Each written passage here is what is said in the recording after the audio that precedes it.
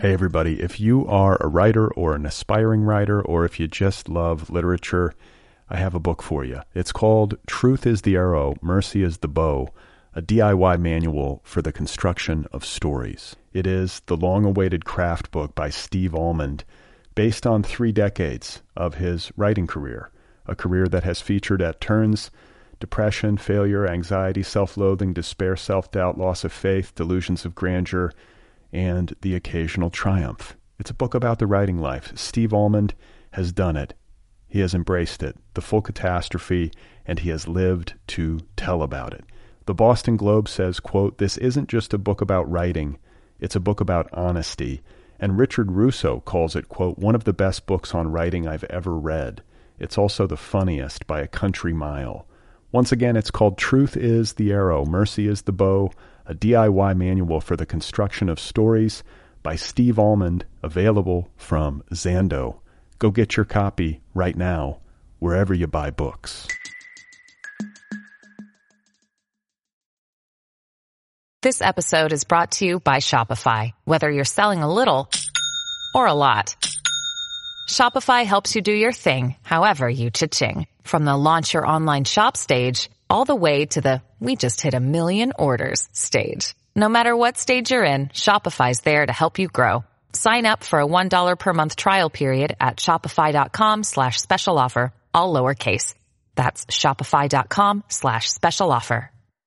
Hey, you guys, today's episode is brought to you by Audible, the world's leading provider of digital audiobooks. Over at Audible, there are hundreds of thousands of titles in just about every genre imaginable. And right now, you can get a free audiobook with a free 30-day trial by going to audibletrial.com/otherpeople. That's audibletrial.com/OTHERPEOPLE.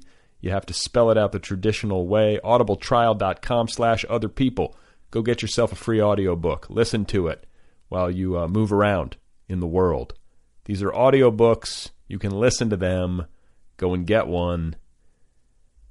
Oh my God. You are not alone. You have found other people. You and I have a friend in common. Every stupid thing that a writer could do, I've done. I think it's really beautiful. Jesus, dude, what a struggle, you know? It was incredible. You know, it's like your head exploded seeing what was really there. And now here's your host, Brad Listy. Just one person at just one time. Right. Okay, everybody, here we go again. This is it. This is Other People. This is one man talking to 3 women about clothing. This is trying in some way to be fashionable. How are you today? How's it going out there? I'm Brad Listy. I'm sitting here in Los Angeles. It's very nice to be with you, and I'm very excited about today's episode. It's a little bit unique in the history of this program with respect to format. Under normal circumstances, as many of you know, I'm sitting here talking one-on-one with a writer or some such literary human being. And in this particular episode, I had the opportunity to speak in person with 3 very talented writers, Sheila Heti, Heidi Julavits, and Leanne Shapton. Together, they are the editors of the best-selling book, Women in Clothes, now available from Blue Rider Press. The book features contributions from more than 600 writers, including notables like Cindy Sherman, Kim Gordon, Kalpona Actor, and please forgive me if I mispronounce that, Sarah Nicole Prickett, Tabby Gevinson, Miranda July, Roxanne Gay, Lena Dunham, Mira Gonzalez, and Molly Ringwald. So it's a very interesting book, and it was a delight to have those guys here in the home office, and you're going to hear me talking to them in just a second. And I should admit, before we get going, that I was more nervous about this episode than I have been about an interview in a long time, maybe ever. And I think the reasons for that are threefold. First of all, just basic technology concerns. 3 guests sitting here. My setup, if you can picture it, is very simple. I have 2 microphones. I know nothing about technology. I'm in my apartment. So having 3 guests and only 2 microphones, there's one for me, there's one for them. They have to share the mic. One of them, it was Leanne sitting in the middle, was holding the microphone. And so you will hear a little bit of microphone jostling. And, I tried to edit out most of it. It's certainly not an overwhelming problem, but I do want to let you know about it just in case you're wondering. Secondly, 3 people. That particular dynamic gave me some pause because obviously it's a little bit more psychologically involved as the host when you're talking to 3 people at once as opposed to 1. And then third, and most important, was the simple fact that I was sitting here talking to three very bright, very talented female writers about women and clothing, which are admittedly two subjects that I know very little about. So, fortunately for me, they made it easy on me. They were a delight, and I had a lot of fun having them here, and I hope that I acquitted myself decently. But of course, you'll get the chance to evaluate my performance and cast judgment in just a minute. So let's just do it. I'm not going to mess around today. I'm not going to talk about anything else. I don't feel like it. I know you guys probably want me to comment on Ed Champion and literary scandals, but I'm not doing it today. I don't have the juice. Let me think about it some more.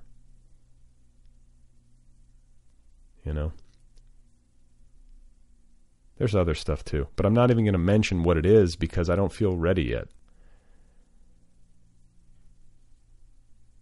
I need some time. It takes me a while to process things, perhaps more than most. But I want to think it through before I start shooting my mouth off. Hey everybody, if you are a writer or an aspiring writer, or if you just love literature, I have a book for you. It's called Truth is the Arrow, Mercy is the Bow, a DIY manual for the construction of stories. It is the long-awaited craft book by Steve Almond, based on 3 decades of his writing career, a career that has featured at turns depression, failure, anxiety, self-loathing, despair, self-doubt, loss of faith, delusions of grandeur, and the occasional triumph. It's a book about the writing life. Steve Almond has done it. He has embraced it, the full catastrophe, and he has lived to tell about it. The Boston Globe says, quote, "This isn't just a book about writing, it's a book about honesty." And Richard Russo calls it, quote, "one of the best books on writing I've ever read. It's also the funniest by a country mile." Once again, it's called Truth is the Arrow, Mercy is the Bow, a DIY manual for the construction of stories by Steve Almond, available from Zando. Go get your copy right now, wherever you buy books.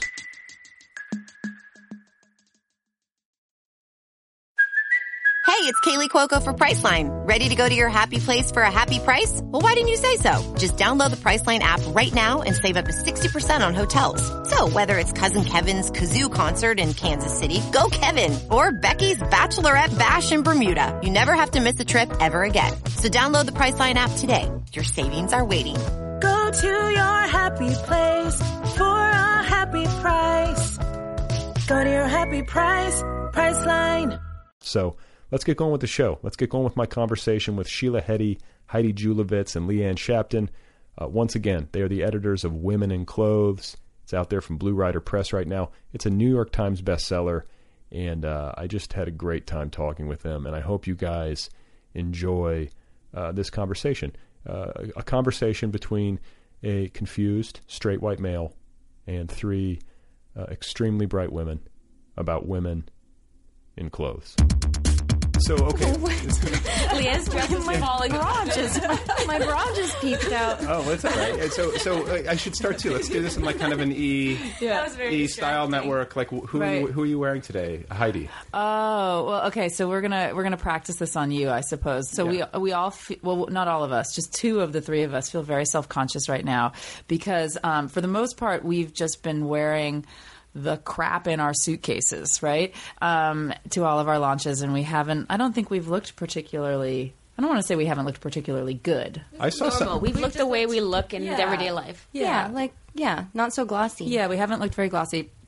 At any rate, a contributor to our book is her name is Rachel Comey, and she is a fashion designer and a really amazing person who has been supportive of us, and we want to be supportive of her. Anyways, we had like some late night giddy moment where we were like, let's ask Rachel to send us some clothes. Right. And because she actually had offered to send us some clothes, and we demurred. And then when we were in Montreal, we said, we were so stupid. Yeah. So anyways, we have all all these hilarious photographs of us opening this big box of clothes in bathing. We're wearing bathing suits, and she mailed from New us. York to Los Angeles. Yes, so we get this box here of clothes, and so that is what we are wearing right now. That's cool. I feel like you should be getting some clothes. Like, I mean, that seems like a good. I mean, after doing all this work and putting together this amazing book, and I mean, Sheila, I think we have to give these back. Oh, yeah. These are loners. Yeah, no. Oh, see, only This is a very actually. this is the most. We're still writers. We're not actresses. Well, wait, tell us. But this is the most LA. It actually is an LA thing where we're like actresses. We are being loaned clothes. That's fantastic. So we look. I mean. Yeah, we might buy some. But wait, I'm sorry. So maybe you can enlighten us. So the celebrities get to keep their clothes? Well, I think I've heard like No, they don't. I've heard but I've heard stories of like celebrities like just the kind of swiping them after being on like a movie set, and it's actually not supposed to be that way, but they just take them home. That's my hope. Yes, maybe she'll like conveniently forget she ever sent them, and you'll get to. You sent so many. So Heidi, who are you wearing? So Rachel Comey. Okay, that's her. Okay. I am wearing Rachel. Okay. She designed this outfit. She designed this outfit, and actually, okay. So then the other thing, well, I have it's big and black, and it makes me feel like I'm a much more glamorous person than I am in real life, and like you can find me at the Chateau Marmont by the pool later today. That's what this dress says about me. Yes. But then actually the shoes I'm wearing are actually some espadrilles that I tasked a friend who was going to Barcelona, and I was like, there's this amazing store. Please go to Barcelona and buy me some espadrilles. Because it was one of those stores, I don't know if you've ever been to one of these stores where the people refuse to sell you what's in the store. Has that ever happened to you before? You go in, they're basically like... That's not a store. They're like, you're not worthy, no. Okay. And so I went into this espadrille store and I was basically told in Catalan, I guess, you are not worthy, no. So then I sent my friend, I said, maybe you're worthy. Maybe you could get me some espadrilles. And she did. And she did. Isn't that where Salvador Dali got his shoes? Yes, it was. Wait, at the same store? Yeah. What's the name of the store? It's called Salvador Dali's espadrille store. I don't know. Okay, Leanne, and you're wearing Rachel Comey? No, I'm in fact not. I'm wearing a dress I must have gotten some kind of thrift or secondhand store. And describe it. It's a pink. I mean, both you and Heidi. Yeah, it's a pinky purple. It's like the color of a grape popsicle. Yeah. And it was good for breastfeeding because I have a baby that's exactly the same age as our book. Oh, really? And which is 19 months. Okay, yeah. Congrats. And so, yeah, the V-neck that just a minute ago exposed my boob.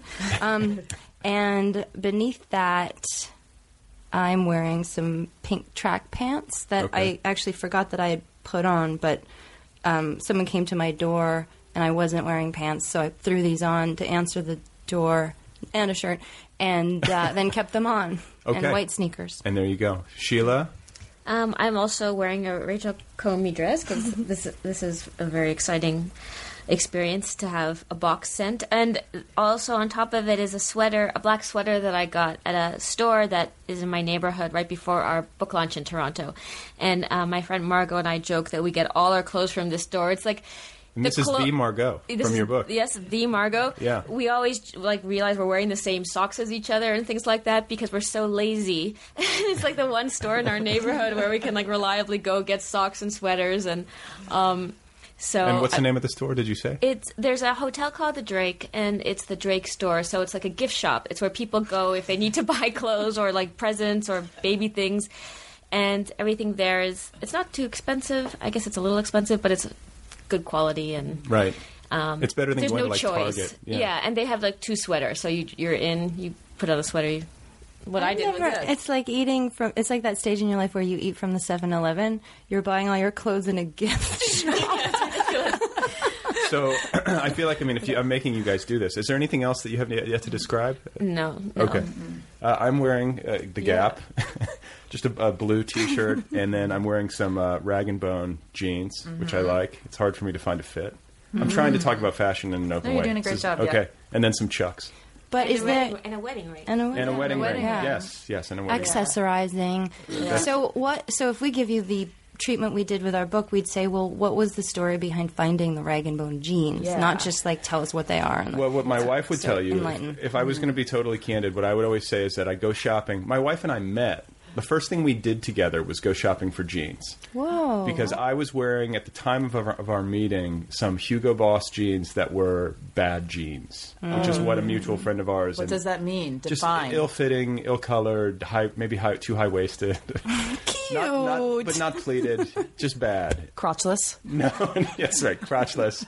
No, but it was just, they were just bad, and I was like, I don't know what to do. I freeze up. Some guys, and I'm sure you guys know this, there are men who are very good at fashion, who feel comfortable. I'll have more to say on that in just a minute, but like for me, it creates anxiety.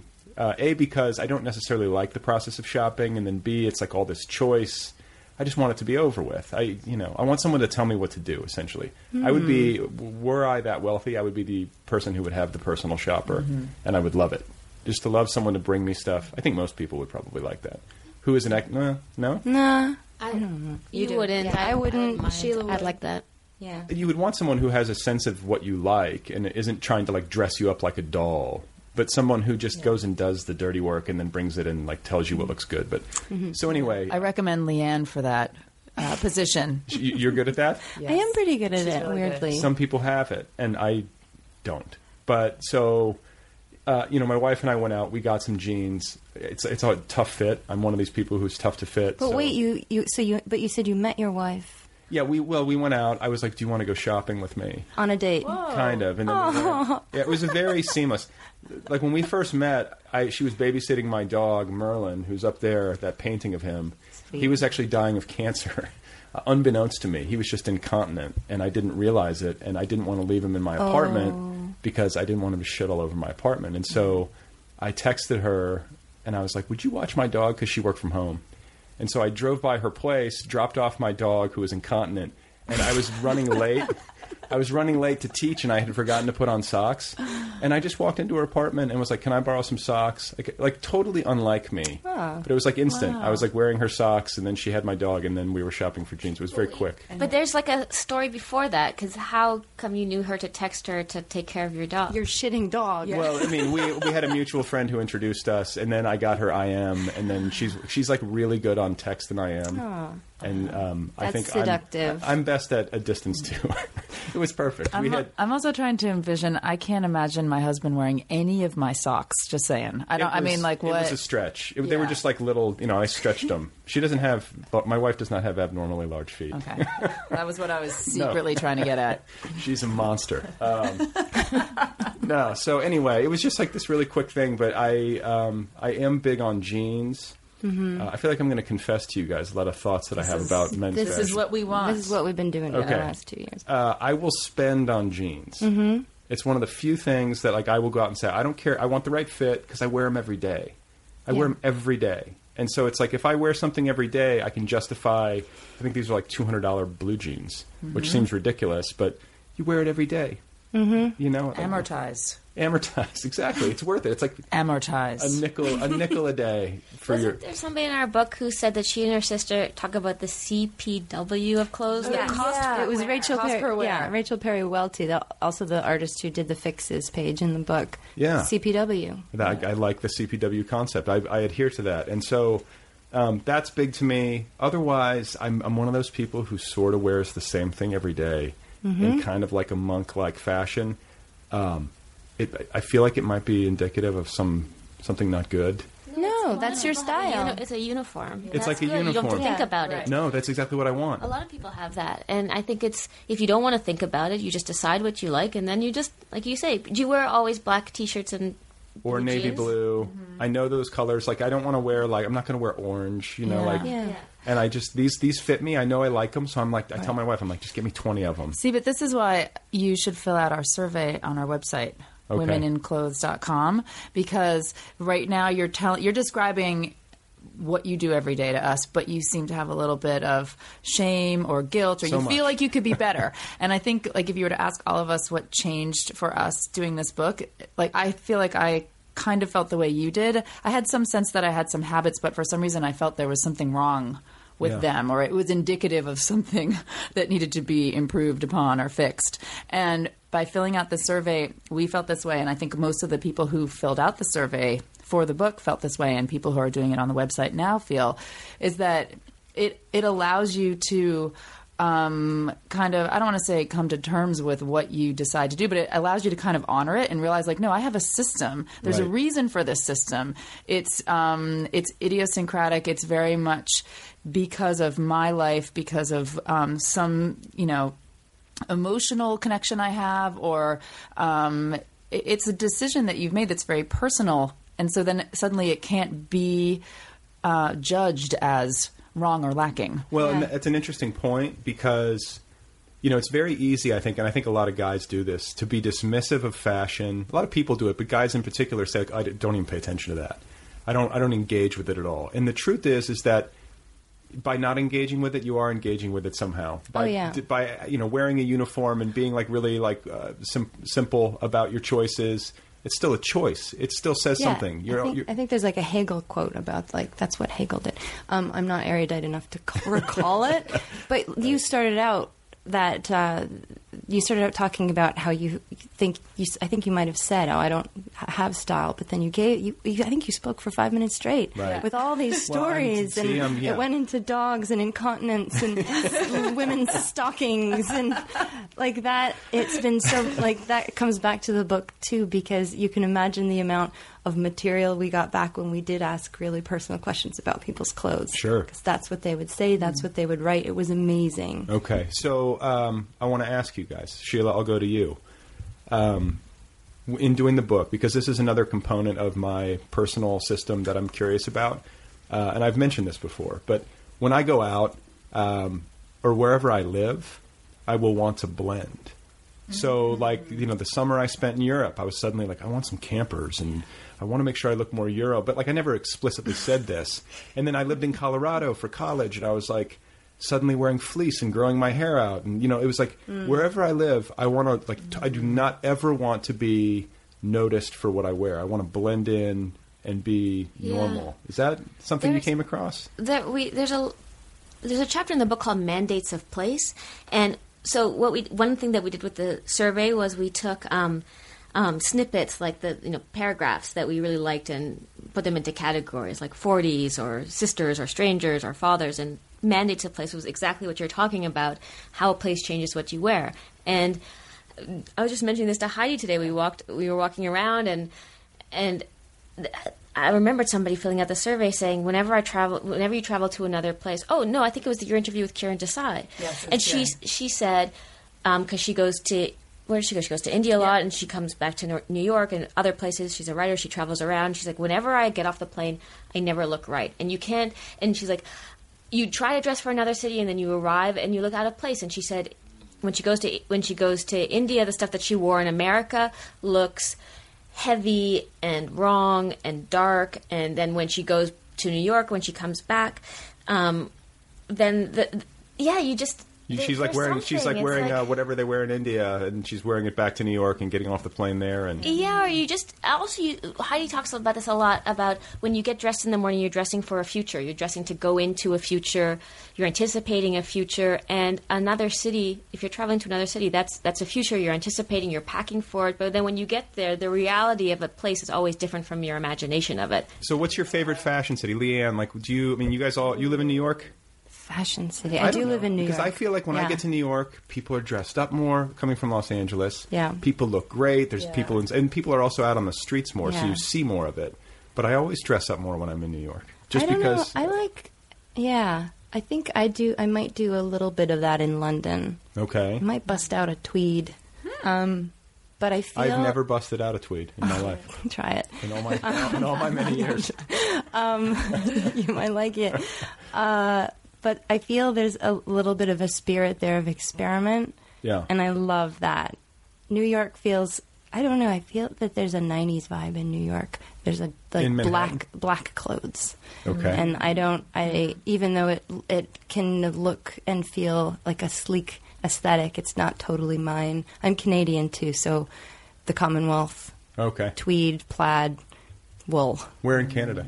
Mississauga, a suburb of Toronto. A suburb, okay. So, Heidi, color, because she mentioned like New York City and black clothes. Yeah. This matters. This matters. Like picking out, because I feel like this. Like picking out a good color that is becoming on you is important. Yes. Knowing what colors look good, like that's a real thing. It is. And you know what's so funny? So someone who responded to our survey brought up that book. Was it from the 80s, Color Me Beautiful? My pediatrician.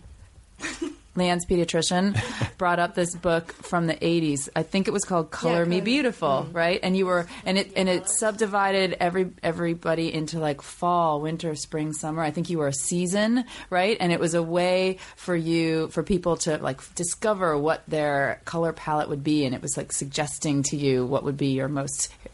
Yeah, I bought that book after I read about it in the survey, and I was like, I kind of want to know my colors, because that was a big thing. I remember that too from being a kid. And I bought the book and I read it, and I could not figure it out. Like, it gives you all these things that you're supposed to.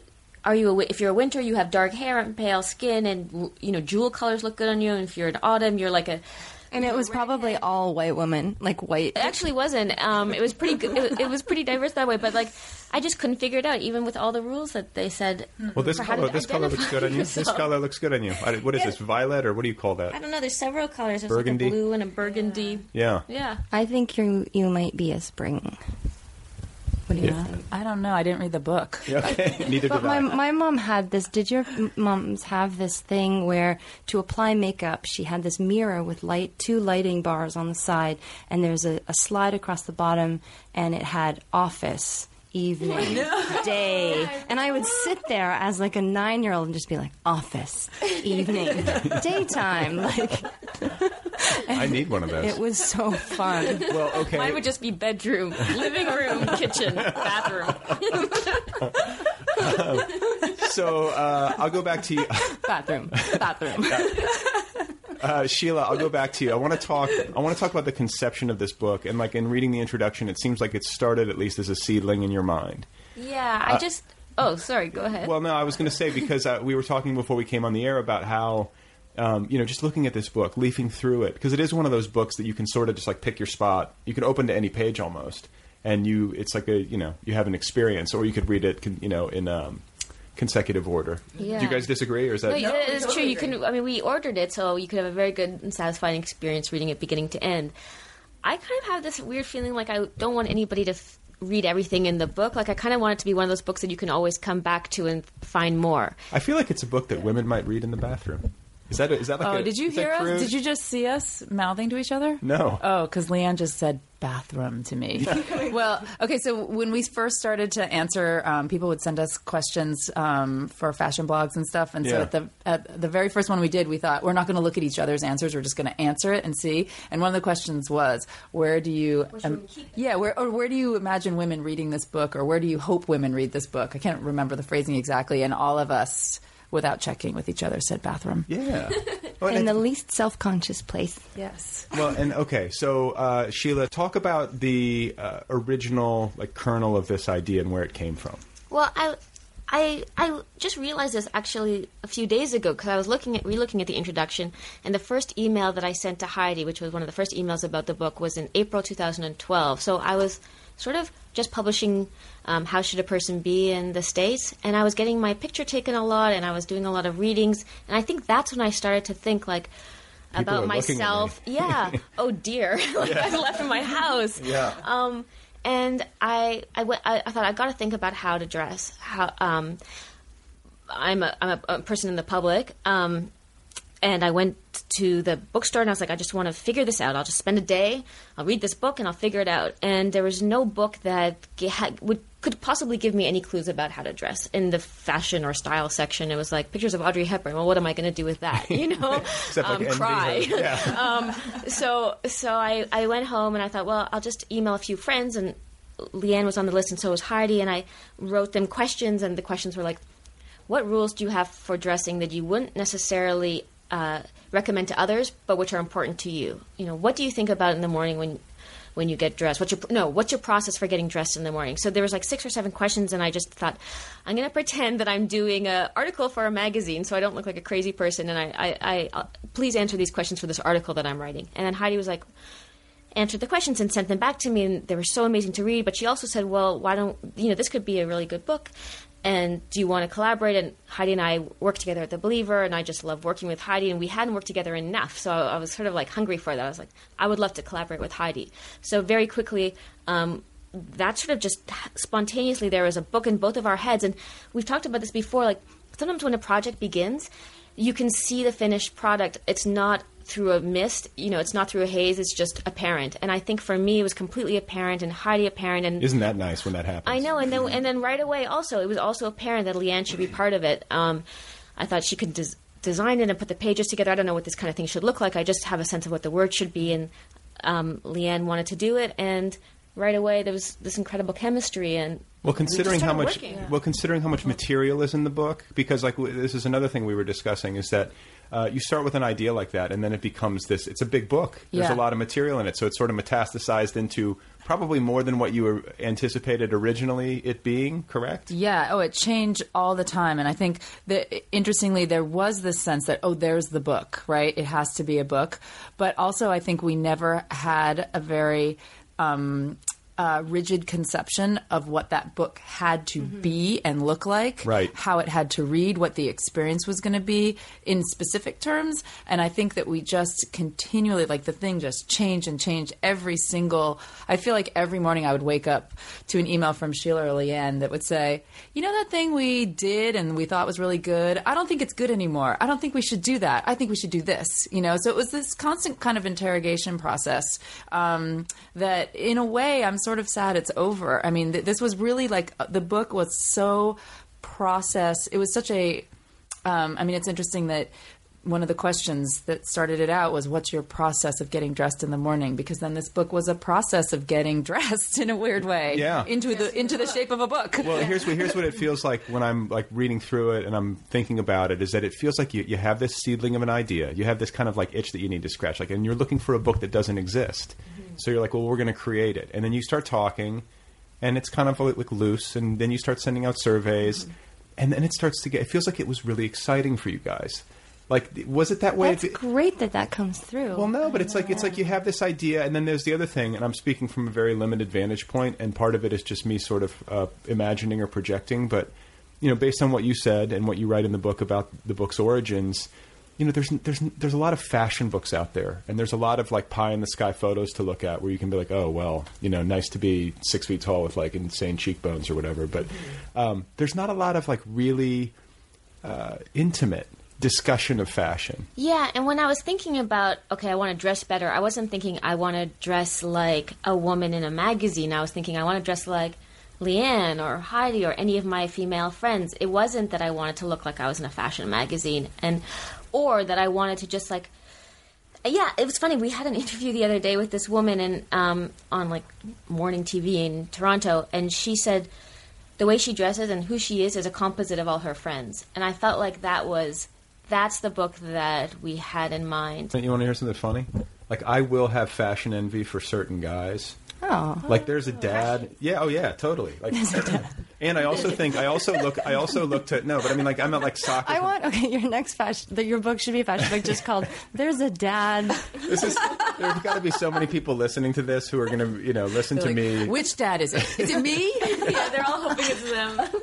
No, but there's a dad that I call to my wife. I'm like, God, hot dad is so hot, and he's one of these thin-hipped guys with long hair and beautiful caramel skin, and he just looks good, and I'm like, fuck, I'll never, but I'm always looking at what he's wearing. Like an acronym, Dad, I'd like to dress like, still.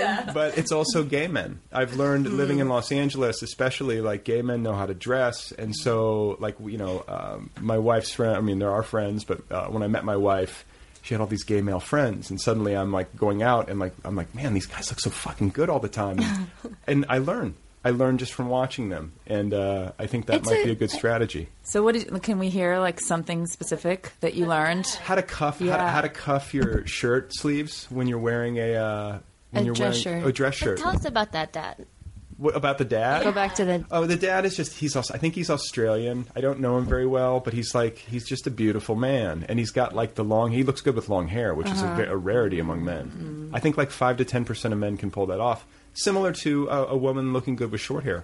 I don't think a lot of women can. You can You're do not it. One of them. You think? I'm really sorry to break it to you. I'm going to go. I should say Leanne has short hair. It looks amazing. Yes. And so, but I mean, like the pixie cut on a woman, you know, not everybody has the shape of face that can do that. And like guys, I used to have long hair. That was a disaster. I would not be with my wife if I had met her with my ponytail, my rope necklace or whatever in college. So I get that. But this guy, great skin. He's got the accent, and it just looks like, you know how certain people wear their clothes really well? Yeah. They have that frame, and you're just like, it must be easy to fit. Yeah, it's something beyond a frame, though, because my my boyfriend's niece, I guess, or like little cousin, she's probably she's maybe like 5 or 6 now, but when she was like 3 or 4, even the way she wears clothes seemed just special to me, and I kept noticing it. She loves clothes, but her body has a like looseness or comfort, and I don't know what that is. We wanted to do a chapter in the book about photogenics. I'm not sure if that's a word, but about the quality of, the quality of appearing good in clothes. You have that, Leanne. Is it partly not like in athletic? pictures? It's because I feel like you do have that, and I wonder if it has to do with having been an athlete. Like if there's some way that you're comfortable in your body, so the clothes, I don't know what it is. Well, it's funny because I was trying to articulate this. So I have a 10-year-old, although I was trying to articulate this to her a couple of years ago. So she was probably like 8 or something, which tells you how early girls start to pay attention to other women on the street. And we live in New York, so there's, lots of model-y looking people there, and a model type woman walked past, and, my daughter is not going to have a body like that. I don't have a body like that, right? I mean, she has a beautiful body, but she's not going to be... it's a freak. No, And so she just said, she made some comment about... It wasn't even envy, but something where it was clear from how she was observing this woman, she understood her to be like the ideal body type. Already she understands this. So I just said, I ended up having a whole conversation with her that was trying to articulate what these guys are saying about how you look in your clothes, how you look in your body. And I said, that woman, if you just look at the shape of her, I guess she's skinny and that's supposed to mean something valuable. But I was like, but I don't really find her that interesting to look at, quite frankly. Like, she's not really catching my eye. And then I was like, that woman over there, she is interesting to me, and here's why. And I tried to unpack why that woman, who did not look like a model, what she was, it was a slouch or it was a comfort or... What is it? Because, I feel like women, I've obviously revealed myself as a guy who checks out other guys, and I think more guys do that than they would admit, maybe. Mm-hmm. But women, I think, do this more than men. No? Yes? Women look at women. Women look at women. Women check out women and constantly. And why? Is it just an innate gender? But or is it the culture is telling you to do it? Or what? I think it's a mix. You look at your mother because you're female, although men must look at their mothers too. But that's the connection, and then you understand yourself to be either attracted to clothes or not. But there's a chapter in the book called "Women Looking at Women." Again, that sort of snippeted these answers that all centered around this topic. It's one of our favorite chapters, and there's a lot of different ways. One woman says, sometimes I see a woman in the street and I kind of know I might be her friend. Like, there's a kind of recognition. And another woman says later in the book that, I dress for women to explain to them to not go near my man. So dressed sort of in a more overtly sexual way. And so there's the range of dressing the way a man might find attractive, but it's actually a message for women. Do you know what I mean? There's like That's interesting, because I'm always curious. I'm fascinated by people who hypersexualize everything. You know people who do that. Sure. Everyone's pointing at themselves. But no, it's like, people who, like, you could be like, oh, this lunch is great. And they'd be like, yeah, like, this looks like a dick. And you're like, wait. Oh, my God. Yeah, you know what I'm saying? So, and then, like, they're constantly talking about, they're always turning the conversation back to sex. And then there are certain people who wear really provocative clothes, and I think, the easiest calculation to make is like, oh, she's loose, or she I sound like my mother, but you know what I'm saying? But like that's an interesting psychology. Sometimes women are doing that to actually broadcast to other women, stay away from the guy that I'm with. Yeah, and this just jumped to mind.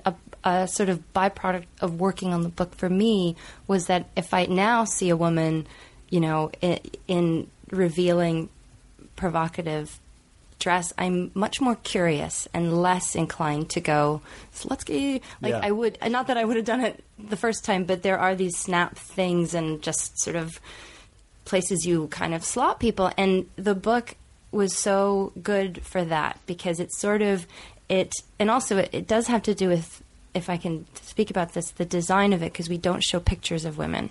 We only hear their voices, and it was a very deliberate design decision. Why? Just because you don't want people just leafing through looking at the photos, or because there's too much minimization of humanity? It would interfere with the sound of their voices. Sheila? Sort of when you read, if you read a book and it's I, because the whole book is I, because people are writing surveys, that I becomes your I.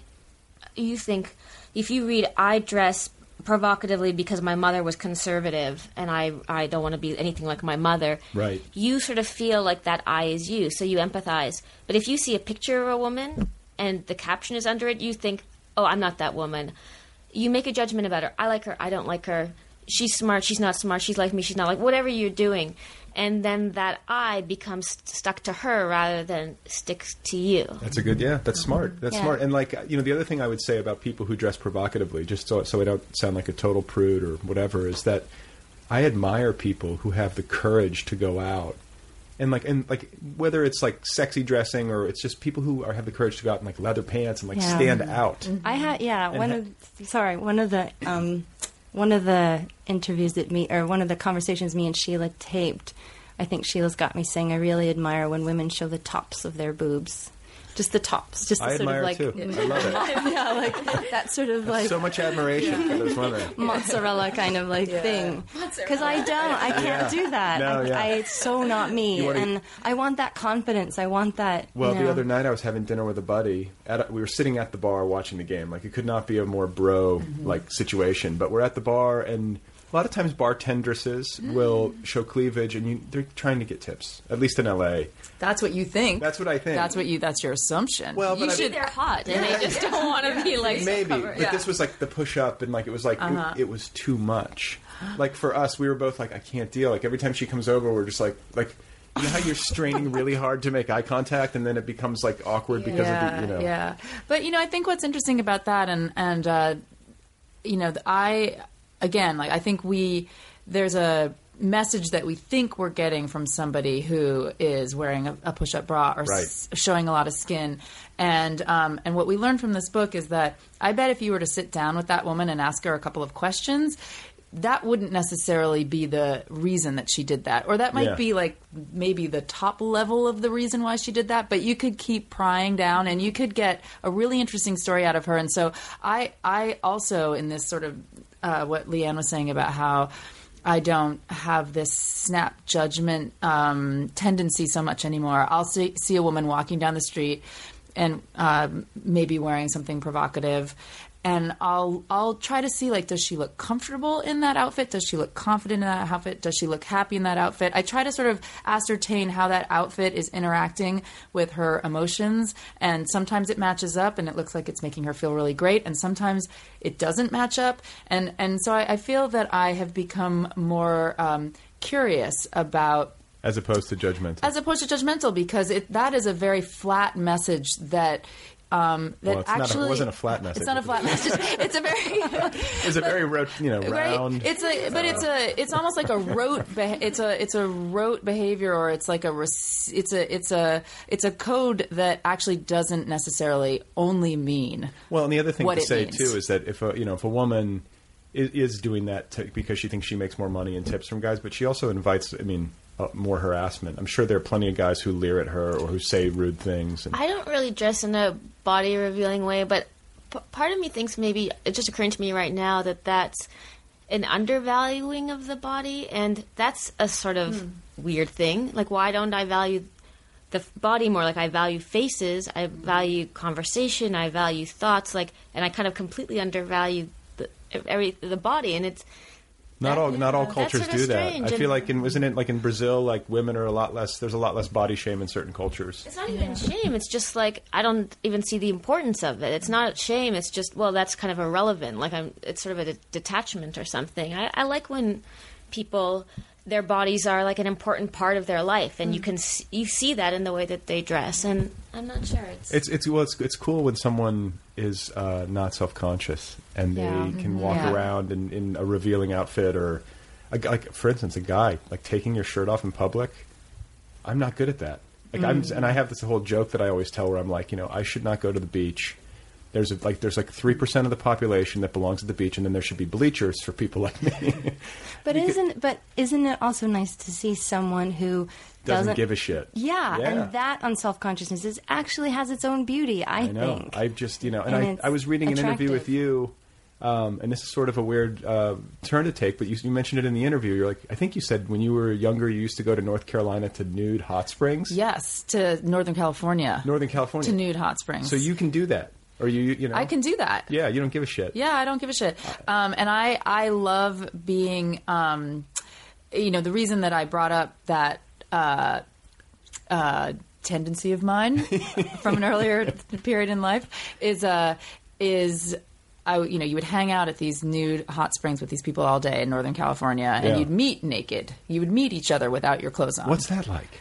It's amazing, You just don't care, it's just so amazing, and also there are all sorts of different body types, and it's Northern California too. So there's not the same. People aren't shaving. People are, it's just like bodies. There they are, There they are. And there's, but what was alarming was to leave this little naked hot tub sanctuary, and you'd go to your room, and for some reason you had to cook with your clothes on. There was like a communal kitchen, and you were not allowed to be naked, around maybe for food. safety reasons. Yes. No, good. I like that. You were not allowed to cook without your clothes on. So suddenly you would be with these people, and they would be clothed, and it was like we couldn't even talk to each other. We were so awkward. Yeah. We just suddenly, everybody just looked so naked with their clothes on. That's interesting. There's a like hot water spa, whatever, in Toronto, and women go and they're naked, and it's so strange. You have to go to the change room afterwards and see what their clothes are, and you have such a different impression and then judge them.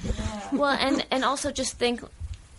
There was something more beautiful about the nakedness, not because you couldn't judge and because you didn't have that much information about them except for like their face and the way they moved. I don't know. There is something. I think women have an easier time being naked around one another than men, though. Really? Yeah. I feel like guys are always like, like trying not to, there's more like paranoia or something, about. I'm not trying to look at you, and like women just hang out in the locker room and talk. I'm imagining this. In your fantasies. They braid each other's hair. And I just women like seeing each other's bodies. Like you're kind of curious and. Yeah, see, guys, it's like I'm not looking at your dick, man. You're like I'm not looking at it. Yeah, and it's like it's that whole thing in the locker room. I think. Yeah. So I want to ask about privilege too, because this is a component of fashion that is important to consider, and it's something that I often think about. And I'll give you one specific example. One of my few, there's a small handful of buddies, straight guy, really into clothes, openly talks about designers. He's like, oh, this is a Thomas Pink shirt. That's a guy, right? Thomas Pink? A brand. Yeah, brand. He is also a man. But anyway, like things like that, like I would be like, who's that? Who's Thomas Pink? And now I'm thinking about it because he's mentioned it. But he also happens to have a lot of money. And so it's like, okay, you have time to sit around and like go through and figure out what you like. Being good at fashion requires time, and then being able to actually acquire nice things requires money, usually, right? Well, we had a question in the survey, what's your favorite piece of jewelry or something like that, and a person wrote, and she's like, well, that implies that you have more than one piece, that you have any jewelry at all. And I think there is you do need some leisure, and you do need some money, and it is not, it's like not something that you're going to, I think, not that you can't spend time thinking about it if you don't have money, not that you can't acquire clothes if you don't have much money, but I do think there is an element of leisure to thinking about it personally. Well, and I also have a friend who does not, he has a lot of leisure time, though, because it's got an interesting, they always have interesting financial situations when they can think about clothes, but he does a lot of, like, thrift store shopping, and he does a lot of, like, he's a bargain hunting, he's one of those Brooklyn photographer guys. Here's an interesting point, too. I have a lot to say about fashion, as it turns out. I have found that photographers are often good-looking. Maybe they look at their faces in the mirror as they're growing up or something, and their faces become better looking because they change the shape of their face from looking at it so much. I don't know. I kind of feel like the shape of your face sort of changes or just, in ways that you want it. Don't you feel like?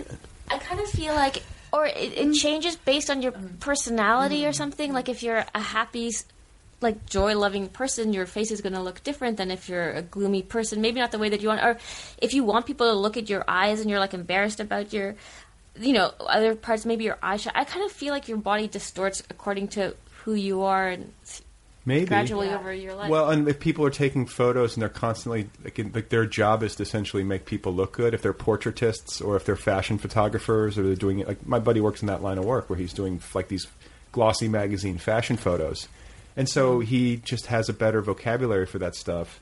He's also got he's a handsome dude, so like There's also, if you're working in that milieu or industry, I mean, he has to court the clients who work in the fashion industry, who are going to look him up and down when they come to his studio and trust him with their aesthetic. And so that's probably something to do with it. So he'll get the job more exactly. So it's theory. Like survival. Hot people want to be photographed by hot people. Yeah, or just like you get me, loop. right? Like you want, like we're having. Of course. My mom's.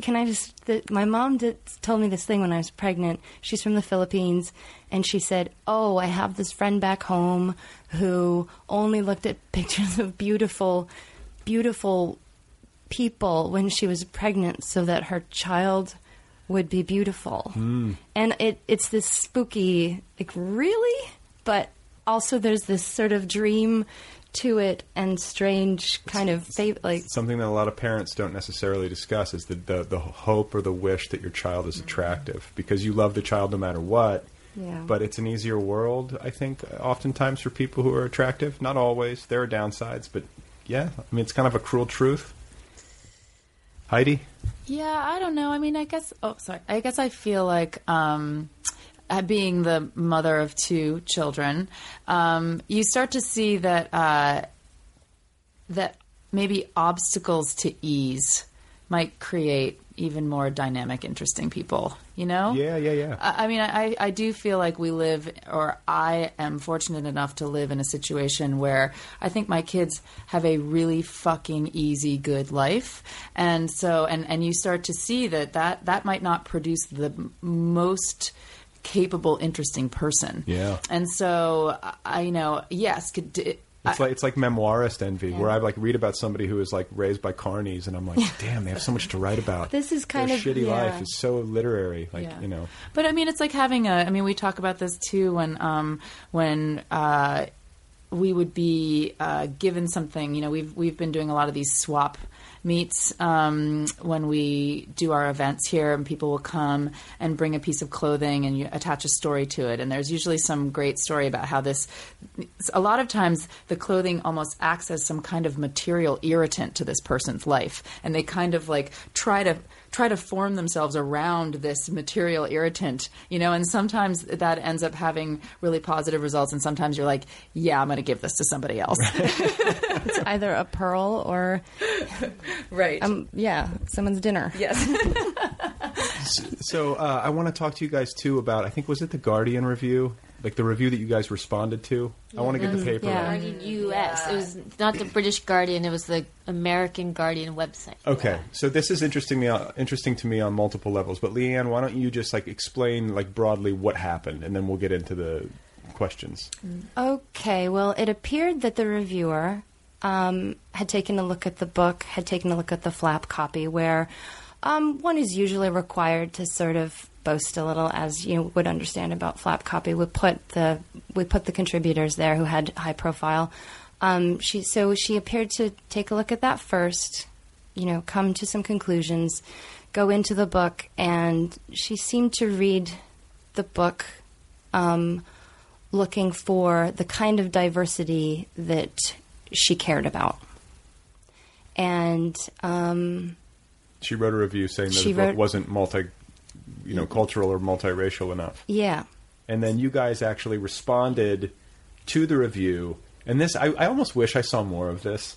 I know that, like... Well, we had to... We were not speaking for ourselves. We were speaking for 639 very racially diverse women. And it's different... Yeah, if it was for me, like a book of fiction, and somebody had given it a bad review... Right. That's different than if I'm the editor of a book, like Leanne said, with, like, 600 women in it. You feel protective of this...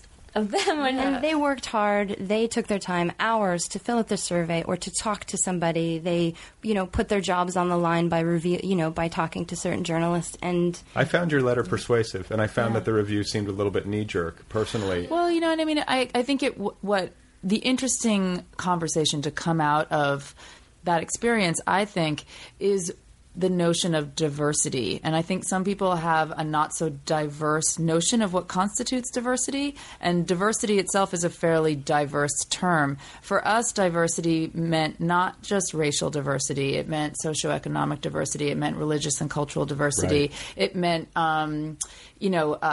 we wanted people who worked as farmers and people who worked as bankers and soldiers. So Lena Dunham.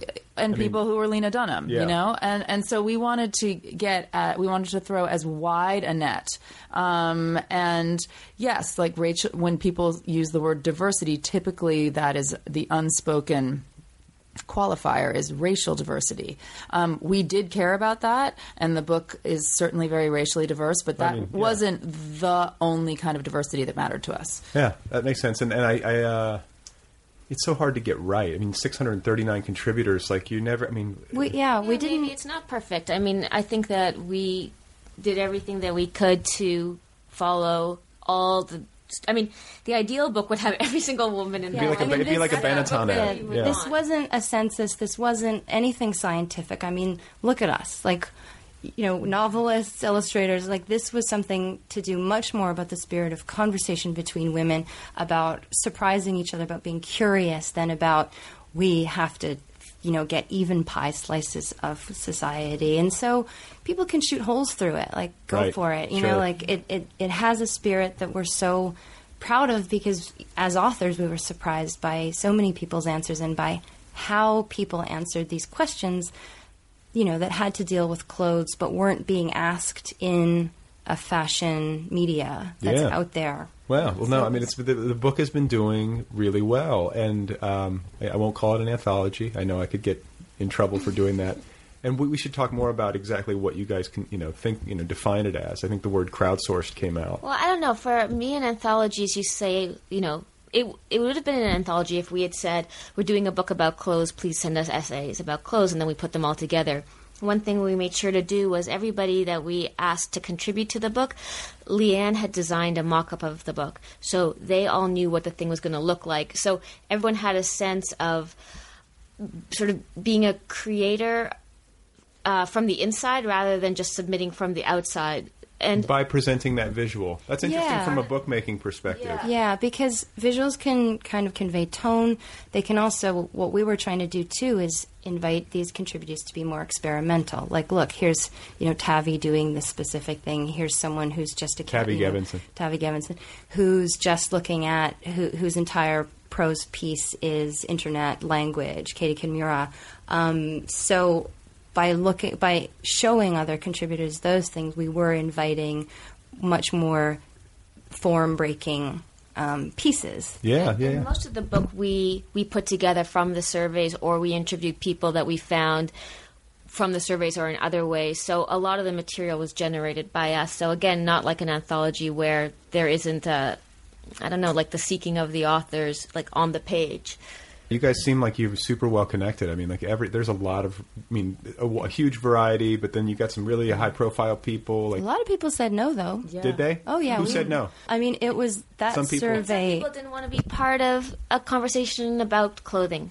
They didn't. Because I think there is still a sense that if you're an intellectual woman, you shouldn't think about it and you shouldn't care about it. Maybe that's changing now, and I think it is changing now, but that definitely is that like the hardcore... a frivolous female concern, typically. And if you don't want to be a frivolous woman, you separate yourself from that. So I think a lot of intellectual women didn't want to be part of it for that reason. Give me one intellectual woman who didn't want to do it.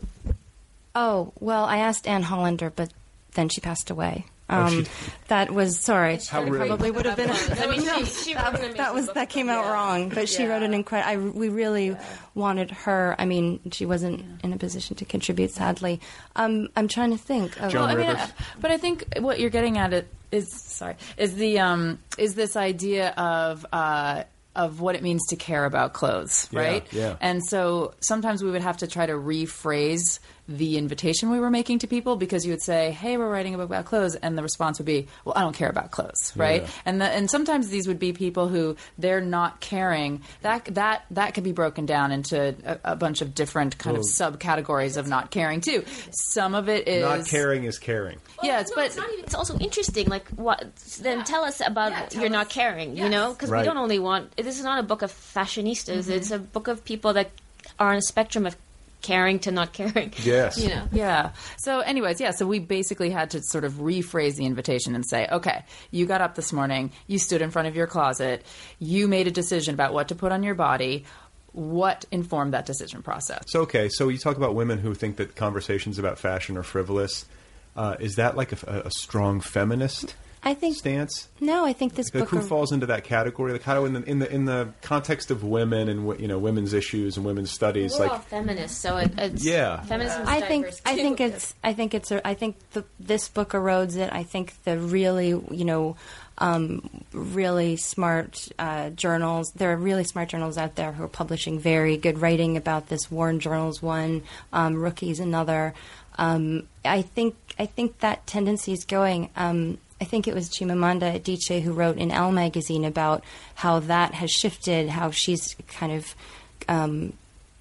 is owning her love of clothes more because that's who she is. Anything that is more associated with women than men is typically something that you're not supposed to spend much time thinking about. Thinking about childcare, or thinking about motherhood, or thinking about clothes, or thinking.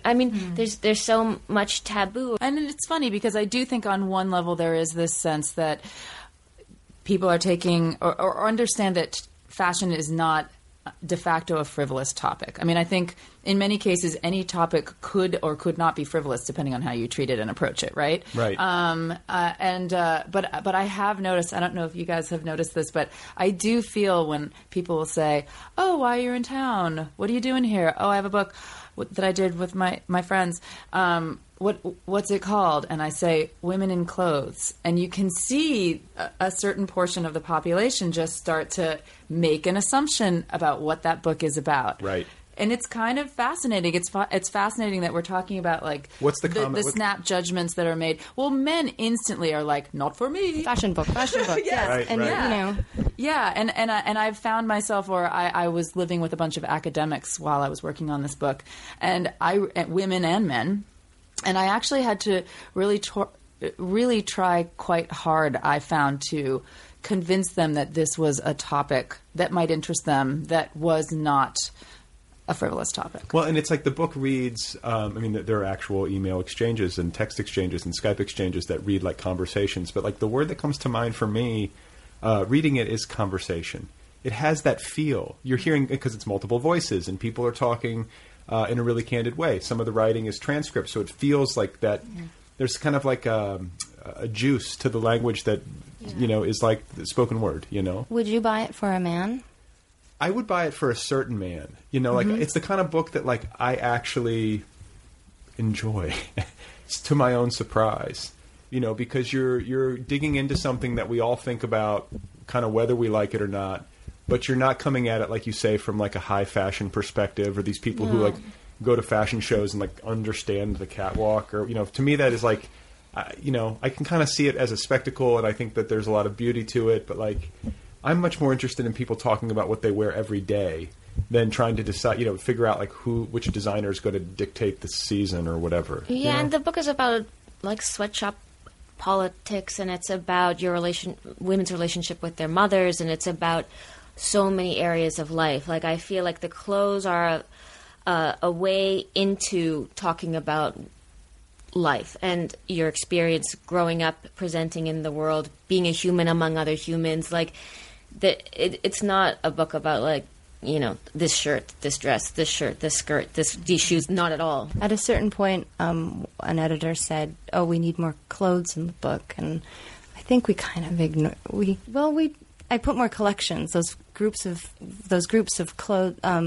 things that women bought in multiple in the book. But I think those stood far greater as portraits than talking about articles. Well, and I think the other thing that occurred to me when I was reading this is that as much as your book strays from typical assessments of fashion or strays from the contents of your typical glossy fashion magazine in a lot of senses, I feel like the people, like an Anna Wintour, whoever the people are, Andre Leon Talley. I mean, I know people in fashion who are sort of titans of the industry and who make their living from it. Designers, I feel like they, in terms of getting to know their customers better or getting to know the world better, would love your book. I feel like your book is like an X-ray of the commoners out there to whom they're trying to sell their like down market label. You know what I'm saying? Yeah, I mean, also another thing, like fashion magazines come at, I think, it from a point of status, like how you can convey your status this season. And for us, we're fiction writers and artists and illustrators, and for us, all kinds of, whenever you write a book, it comes out of a deep mystery, right? And I think for me anyways, the mystery is like, we are bodies, and we have to put clothes on our bodies, and that's weird, and how do we do it, and why do we do it in the way that we do it? So that's, for me, like one of the questions that really was the engine behind this book, because I'm not really somebody who cares about clothes, and yet I could still be working on this book because it was so interesting, and the mystery has not been solved. It feels that way. Do you guys... here's another confession. Do you guys ever watch those fashion documentaries? Did you ever watch like the September issue or the one about Valentino or any of that stuff? Yeah. I love documentaries about fashion. I love it. Well, the difference between is that funny? Yeah. Well, yeah. Why? Just because you're a man washing. I mean, it feels that I'm with my wife. Okay. So she has. So what interests you about it? The characters, the people. Okay, that's right. Well, that's what it is. Who's the redhead at Vogue? Coddington. Gail Coddington. Grace. She's, super winning in that movie. She's sort of like the one you really connect to emotionally. But she makes a very, convincing case for the importance of fashion. And she, that people who poo-poo it and say that it doesn't mean anything and that, this whole thing is silly, she defended it. And I wish that I could even paraphrase it well. But I remember feeling like, shit, she's right. Like, what they're doing isn't completely stupid and like worthy of like 100% of my scorn. Sure, some of it might be, but like these are artists. Yeah, these it's people an art. who create clothes are artists the same as I'm an artist trying to do whatever I do. And there's extremely genius, game-changing people working in that industry, and they're being recognized, hopefully. Well, think about this. This is a thing that occurred to me, is that somebody is a great fashion designer. And, you guys write a book or you edit a book and the book goes out. And, all of us who make creative work are hoping in some way to impact the culture somehow. And it's a great thrill to someone's like, I saw someone read your book on the subway. You're like, ooh, that's fun.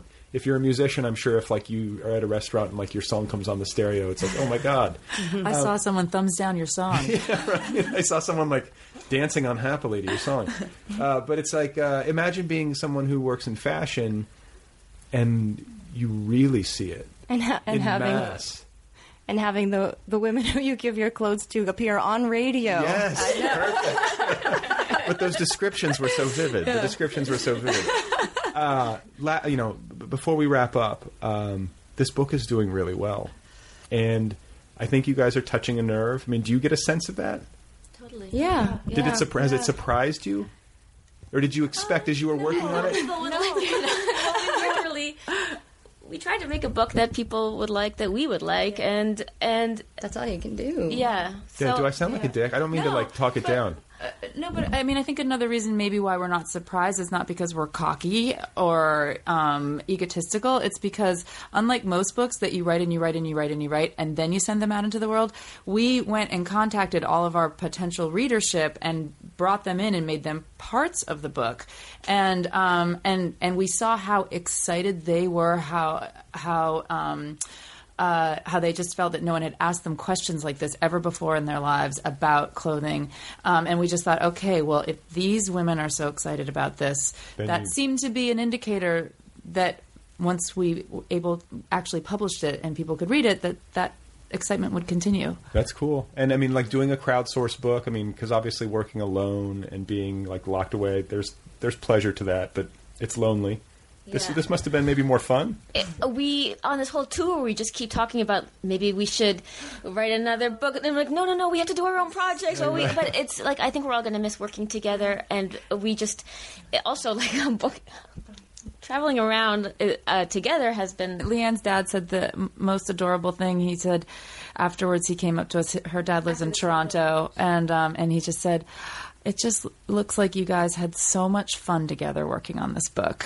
And I feel like that was actually the most incredible compliment that we'd yet received. Yeah, and it also just... A lot of the women in it had fun answering that survey, or sort of said it felt like therapy, and you can still answer the survey on our website. What is your website? Plug the website. Womenenclothes.com. Okay, yeah. Wait, tell about that. Oh yeah, well, when the Toronto launch, not only because we have heard people say filling out the survey felt like therapy. Well, but one was like, after I filled out the survey, I had to go to my therapist and talk about it. You need therapy for therapy. Yeah. Well, maybe I'll fill this survey out. Yeah, I mean, it's kind of self-revelatory. I mean, that maybe sounds like too strong of a word, but you just actually you feel pretty solid about yourself afterwards. All this stuff that maybe felt really kind of pixelated and frayed about yourself, you actually feel, oh, I understand my boundaries better. But it's like, it seems like one of those things that like you just sort of know what you like, but you never really hold it under a microscope and like take a look at it. And I think that's kind of what you do in therapy. I think people, maybe this could be your next crowdsourced book. I mean, I have no idea if this would interest you, but what comes to mind as a parallel is money. That's what we were talking about this morning. Okay, I'm your fourth editor. You need a guy. All right. No, the whole lunch before we came to meet you, that's all we talked about. It's similar because it's something you use every day. It's in your pocket. You're constantly doing it. And you don't talk about it. If you ever get somebody like financial advisors, Sue Zorman would tell you you should interview her for our next book. Well, when she sits people down, it's traumatic to actually look at your own finances and to like be like, okay, how do I spend money and what does this mean, and to take a holistic look at it. Maybe something similar to clothing. Like you just kind of do it and they're... Yeah. You don't think about it and it's reflexive, but actually there's all this stuff beneath it, and all the stuff beneath it is an expression of who you are and how you move through the world. And that's interesting. As the same thing with money, which is one of the reasons why there's all this money around this room right now. I just have $100 bills tacked to the wall. Why do you keep piles of money on your floor? Gold ingots. What are these gold ingots doing that we're sitting on? All these gold chains that I'm wearing. It's. I'm going to have to talk to my doctor about this. Ladies, it's been so fun talking with you. It's such a thrill to have all of you here. And this is the first time I've ever interviewed 3 people. How'd it work out, do you think? It worked out great. I mean, microphone you guys, weirdness. We're going to edit. I'm going to do some microphone weirdness editing. We're going to fix it. But congratulations. Thanks for making the time, and best of luck on the rest of the tour. Thank you. Thank you. All right, there we go. That is Sheila, Heti, Heidi Julavits, and Leanne Shapton. Their book is called Women in Clothes. It's out there now from Blue Rider Press. To be fair, it's them and 600 plus other women writers. Did I say that correctly? There's a lot of voices in this book. It is polyphonic, if that's an appropriate way to put it. You can check out their website, womenenclothes.com, and you can follow the book. You can actually follow the book on Twitter. It's got its own handle, @Womenenclothes. And then, of course, you can track down Sheila and Heidi and Leanne individually online at their various online homes, if they have them. I think they have them. Thanks to Kill Rockstars for all the good music. Be sure to check out killrockstars.com. Don't forget to go get the app. This program has its own app. In case you weren't aware, the official Other People app. It's available wherever apps are available.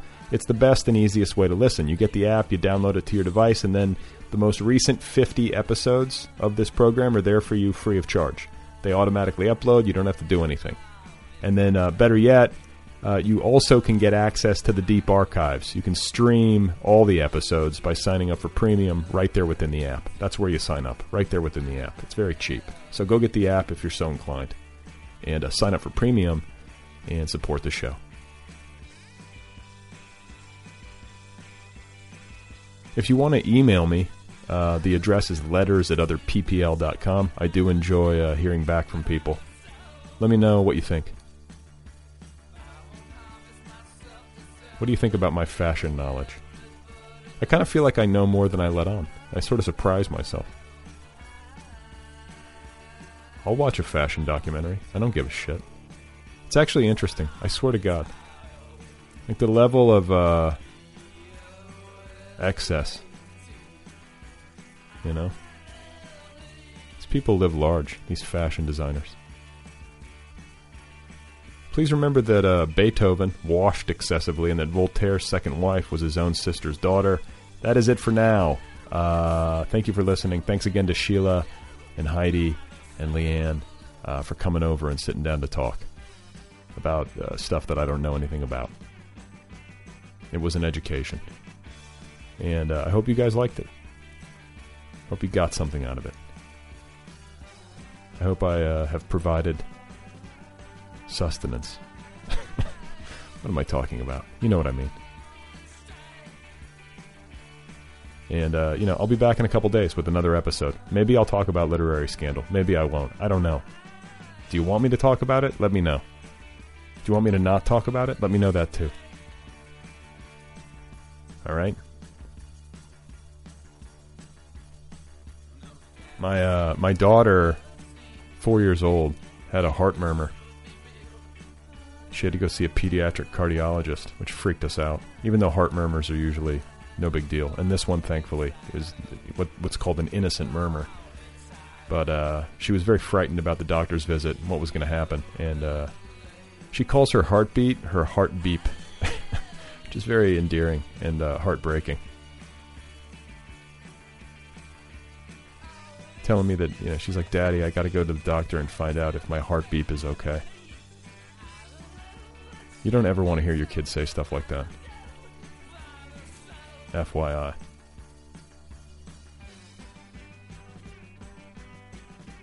My heart beep.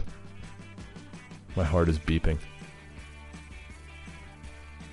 I'm just going to keep talking until the end of this song. I'm trying to sync this up.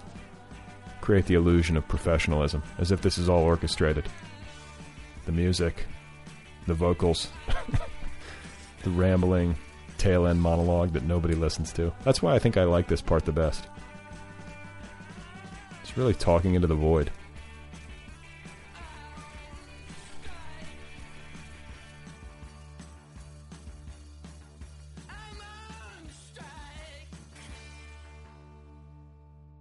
What are you doing here?